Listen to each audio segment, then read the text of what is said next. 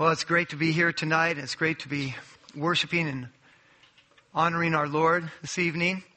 Kelley Blue Book is an assessment site for buying and selling automobiles. Have you ever used it? Who's heard of that? Yeah, good. As you determine the value of your car, you need to choose between categories that describe the condition of your car. Now, excellent means running perfectly with no damage to the body of the car.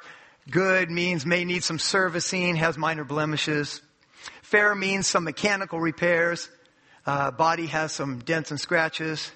Poor means you probably bought the car from Bob Powell. So you must assess your car accurately and choose the correct category to be honest with potential buyers. You might want your car to be an excellent, but as you read the categories, you go, yeah, it's probably in the fair to poor range. And honestly, putting that in your advertisement. We're going to read from the account of the birth of Christ from the book of Matthew this evening. As we do, I want you to consider the responses that people had to the news of the coming of this baby, of this Savior. And then I want to make this personal for each of us. As with the Kelley Blue Book site, I want each of us to accurately assess which category of response we belong in. So here we go. Matthew chapter 2, starting in verse 1. Now after Jesus was born in Bethlehem of Judea in the days of Herod the king, Magi from the east arrived in Jerusalem saying, "Where is he who has been born King of the Jews? For we saw his star in the east and have come to worship him." When Herod the king heard this, he was troubled, and all Jerusalem with him. Gathering together all the chief priests and scribes of the people, he inquired of them where the Messiah was to be born. And they said to him, "In Bethlehem of Judea, for this is what has been written by the prophet. And you, Bethlehem, land of Judah, are by no means least among the leaders of Judah. For out of you shall come forth a ruler who will shepherd my people Israel." Then Herod secretly called the Magi and determined from them the exact time that the star had appeared. And he sent them to Bethlehem and said, "Go and search carefully for the child. And when you have found him, report to me so that I too may come and worship him." And after hearing the king, they went their way. And the star, which they had seen in the east, went on before them until it came and stood over the place where the child was. When they saw the star, they rejoiced exceedingly with great joy. And after coming into the house, they saw the child with Mary his mother, and they fell to the ground and worshipped him. Then, opening their treasures, they presented to him gifts of gold, frankincense, and myrrh. And having been warned by God in a dream not to return to Herod, the Magi left for their own country by another way. Then when Herod saw that he had been tricked by the Magi, he became very enraged and sent and slew all the male children who were in Bethlehem and all its vicinity from 2 years old and under, according to the time which had been determined from the Magi. Then what had been spoken through Jeremiah the prophet was fulfilled. A voice was heard in Ramah, weeping and great mourning, Rachel weeping for her children. And she refused to be comforted because they were no more. I'm going to point out and describe 3 responses to the birth of Christ that we see in the passages that we have just read. First response is anger or opposition. And where do we see that in the passage? You can answer. With King Herod, right? Okay. Herod sought to kill the child who was a threat to the sovereignty of his own life. We see this today in those who say they don't believe in God, who don't want to admit to the existence of a being who has authority to rule over their lives. The second response that we see is apathy. As we go along, I'm going to point out 2 main divisions in this category. The first is the religious person. We see this in verses 4 through 6. The chief priests and the scribes were intensely religious. They knew about the prophecies of the Messiah, but amazingly enough, they did not take the time to go the short distance down to Bethlehem to see if this was true. Secondly, there is the secular person. He sees no need for faith or God in his life. He says, I'm a good person, and if there is a God, he knows that, and he'll accept me. I'm fine just as I am. So, the first response we see is anger. Second response we see is apathy. And the third response we see is adoration. And we see that from the Magi, or the wise men. They heard about the child. They went out to search for him. And when they found him, they worshiped him. Let's look at what the scriptures say about each of these passages and consider honestly which of them best describes your life and belief. As we said, some of us, like King Herod, respond to the Son of God coming into our world with anger, with opposition, refusal to accept his rule in our lives. In Psalm 10, we read a straightforward account concerning this type of person. For the wicked boasts of his heart's desire, and the greedy man curses and spurns the Lord. The wicked, in the haughtiness of his countenance, does not seek him. All his thoughts are, there is no God. He says to himself, I will not be moved. Throughout all generations, I will not be in adversity. He says to himself, God has forgotten. He has hidden his face. He will never see it. God doesn't see what I do. This person, like King Herod, scoffs at the thought of God, pursues a sinful and disobedient lifestyle, and thinks there will be no consequences for his actions. But there are consequences. In Psalm 2, we read this. The kings of the earth take their stand, and the rulers take counsel together against the Lord and against his anointed, saying, let us tear their fetters apart and cast away their cords from us. They're just saying, we're not going to be ruled by anyone. We're not going to be ruled by God. He who sits in the heavens laughs. The Lord scoffs at them. Then he will speak to them in his anger and terrify them in his fury, saying, but as for me, I have installed my king upon Zion, my holy mountain. Now therefore, O kings, show discernment, the author says. Take warning, O judges of the earth. Worship the Lord with reverence and rejoice with trembling. For his wrath may soon be kindled. How blessed are all who take refuge in him. God gives a clear warning against rebellion and unbelief here, but amazingly offers gracious forgiveness to those who will turn to his Son. Perhaps this describes you here tonight. You may think, yeah, I'm not going to let anybody rule my life. And it does anger me that someone would say I'm a sinner and have to submit myself to some God. Well, I do appreciate the sentiment, but it would be very unloving of me to know that danger and destruction lie ahead of you and not warn you. If a woman's doctor found that she had cancer and said, it's such terrible news, and it would be such a disappointment for her, I'm not going to tell her, and lets her die, that would not be a loving act on his part. The author of Hebrews echoes the warnings of Scripture and the plea for repentance for those who would callously reject God's offer of salvation when he says, therefore, just as the Holy Spirit says, today, if you hear his voice, do not harden your hearts, as when they, the Israelites, provoked me. I said, they always go astray in their heart, and they did not know my ways. As I swore in my wrath, they shall not enter my rest. And the author says, take care, brethren, that there not be in any one of you an evil, unbelieving heart that falls away from the living God. Revelation chapter 20 shows the terrible end result of disregarding God's gracious offer. Then I saw a great white throne, and him who sat upon it, from whose presence earth and heaven fled away, and no place was found for them. I saw the dead, the great and the small, standing before the throne, and books were opened. And if anyone's name was not found written in the book of life, he was thrown into the lake of fire. These are not words to be taken lightly. The second group, both religious and secular, is characterized by apathy, a sort of lukewarm response in which they may have convinced themselves that they are right before God, but they don't seek after God. They don't reject the sinful influences of the world or pursue holiness of life through reading and applying God's Word in the Bible. This was my personal story before conversion. I had a religious and moral facade, but an unchanged heart on the inside. I had no real love for the Lord or desire to walk in his ways or please him. The chief priests and scribes were very religious and knew much, but they desired power and prestige in this world and opposed God's work through his Son, Jesus, throughout his life, ultimately taking part in his death. These were religious people that did this. Matthew chapter 7 shows us the astonished response of some very religious people who thought their religious works would endear them to God.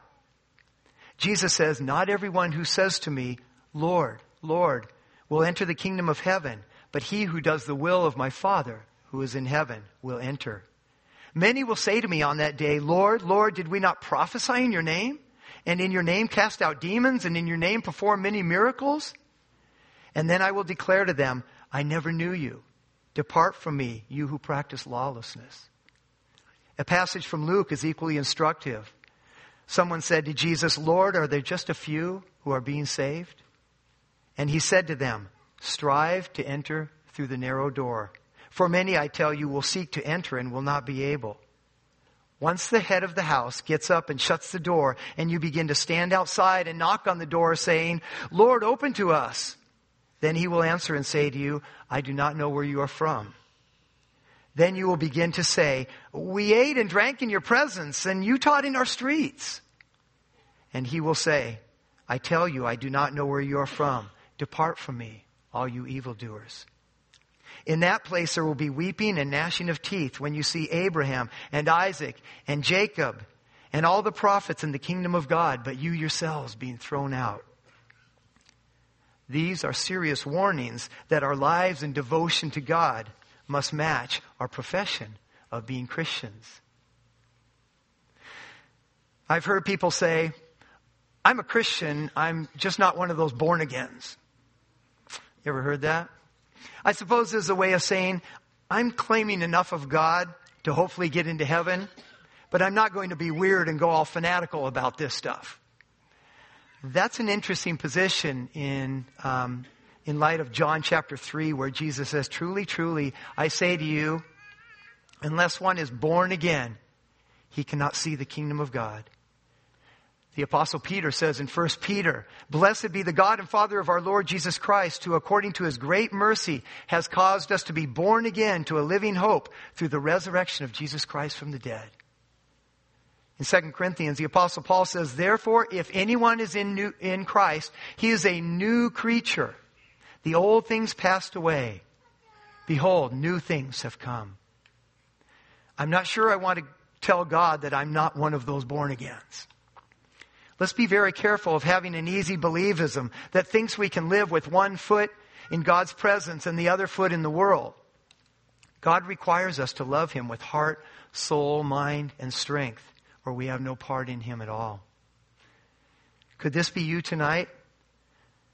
This is a very difficult area for people to see in themselves and to admit to. It is. We want to trust that what we believe is correct and will bring us to God or heaven. Here's some questions to ask yourself to discern if you could possibly be deceived, like the people in the scripture passages who called out to God and he said, "I never knew you." First, am I uncomfortable with people talking to me about spiritual things, especially my spiritual life? By the way, I love that topic. It's my favorite topic, talking about God and what he has done for us. Secondly, is my faith and church attendance separate from the other areas of my life where it really has no impact? Once you leave the church, does your way of life change? Or to put that in a positive way, does my faith cause me to pursue holiness in all areas of my life? A third question, would I want to know if what I believe is incorrect so I could investigate and learn the truth? Or am I just comfortable with what I believe and don't want to consider that I could be mistaken? And finally, just this simple question, do I love Jesus and want to please and obey him? Now, you may be the secular unbeliever we mentioned who says you are a good person and will have no problem with God if he turns out to exist. The problem here is when you state you are a good person, you're comparing yourself to other human beings. Okay? But this is not God's standard. God's standard is his perfect holiness. In fact, when Jesus was telling his disciples about the righteousness required to get into heaven, he said, okay, here you go. Be perfect as your heavenly Father is perfect. By God's standard, the Bible declares there is none righteous, not even one. There is none who understands. There is none who seeks for God. All have turned aside. Together they have become useless. There is none who does good. There is not even one. But what about the good works that I do? Don't those count? Paul tells us in Galatians 3, for as many as are of the works of the law are under a curse. For it is written, cursed is everyone who does not abide by all things written in the law to perform them. What he's saying here is, if you're going to use the good person card and say, I'm going to get into heaven because I'm a good person, Paul says you're under a curse, because if you mess up once, then you've lost it all, okay? Because heaven is a perfect place and God is a perfect being.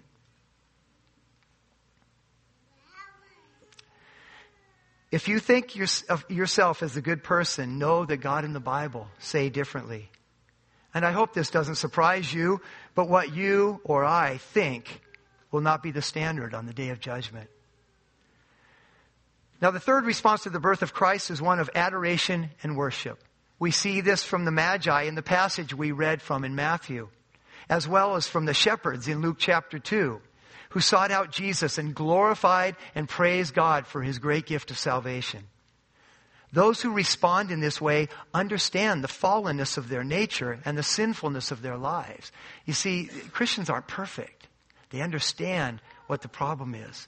They adore Jesus because they understand they were lost in their sins, and he came to save them. Jesus describes them in the Sermon on the Mount. He says, blessed are the poor in spirit. Blessed are those who mourn. Blessed are the gentle. Blessed are those who hunger and thirst to be righteous. Blessed are the merciful. Blessed are the pure in heart. Blessed are the peacemakers. The desire of these people's lives is seen in Psalm 27. One thing I have asked from the Lord, and that I will seek after, that I may dwell in the house of the Lord all the days of my life, to behold the beauty of the Lord and to meditate in his temple. And from Psalm 119, how blessed are those who observe his testimonies, who seek him with all their heart. Your word I have treasured in my heart, that I might not sin against you. Oh, how I love your law. It is my meditation day and night. Does this describe how you feel? Or how about this? Paul says, when describing the Christian life, he says, I have been crucified with Christ, and it is no longer I who live, but Christ lives in me. And the life which I now live in the flesh, I live by faith in the Son of God, who loved me and delivered himself up for me. Can you truly describe your life in this way? This is the person you should be. This is what God wants you to be. So what category do you find yourself in tonight?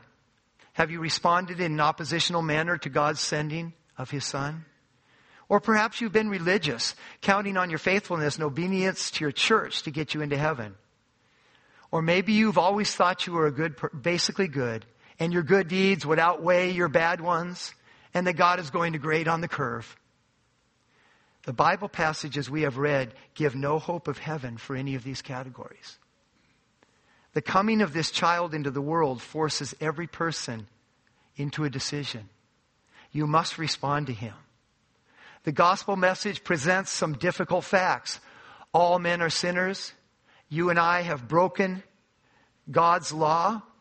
Okay? We are guilty before him. God is a holy being who cannot dwell with sin. And he is a perfectly just judge who must punish sin. This is an insurmountable problem for each of us, keeping us out of heaven. This is terrible news for us. But the word gospel means good news. And here it is. God, in his great love for us, sent his Son, Jesus Christ, on our behalf. He lived a perfect life and then offered himself on the cross as a substitute for us, taking the wrath of God meant for us upon himself, taking the penalty of our sins. He conquered death by rising from the dead. And now God offers us eternal life if we repent of our sins and believe in His Son. What an exchange. He takes our sin and we receive His righteousness. I present to you tonight what the Bible presents to you. A decision. A decision that impacts and determines your eternal condition. God offers you an escape from the penalty of your sins. And to do nothing is to make a decision. You accept the gift and receive a full pardon and eternal life. Or you leave the gift on the table and regret the loss for eternity. I plead with you to receive Him today, as tomorrow is not guaranteed to any of us. Consider the eternal joy that our merciful God offers you. Here's how the story ends for those who turn from their sins and receive God's gracious gift. And you know, if you can close your eyes and listen to this if you want, but just imagine yourself here, hearing these words. Then I saw a new heaven and a new earth, for the first heaven and the first earth passed away, and there is no longer any sea. And I saw the holy city, New Jerusalem, coming down out of heaven from God, made ready as a bride adorned for her husband. And I heard a loud voice from the throne saying, Behold, the tabernacle of God is among men, and He will dwell among them, and they shall be His people. And God Himself will be among them, and He will wipe away every tear from their eyes, and there will no longer be any death.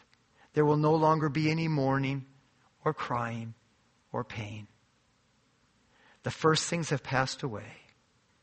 And He who sits on the throne said, Behold, I am making all things new. And He said, Write, for these words are faithful and true. Then He said to me, It is done. I am the Alpha and the Omega, the beginning and the end. I will give to the one who thirsts from the spring of water of life without cost. He who overcomes will inherit these things, and I will be his God, and he will be my son. There is hope for each one of us. God responds to the brokenhearted. If you've never taken the step of surrender to God, don't leave without talking to someone tonight. We would be glad to come alongside you in this. Let's pray.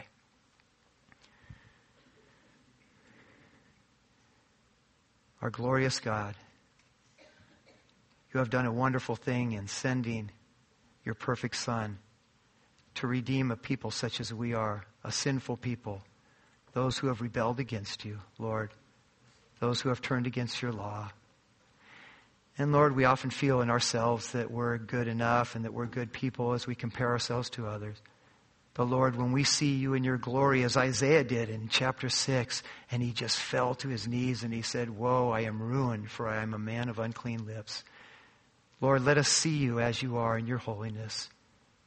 And God, what a great gift you offer us in your Son. And we are so grateful for it. The chance to be forgiven of our sins and to live forever in heaven with you.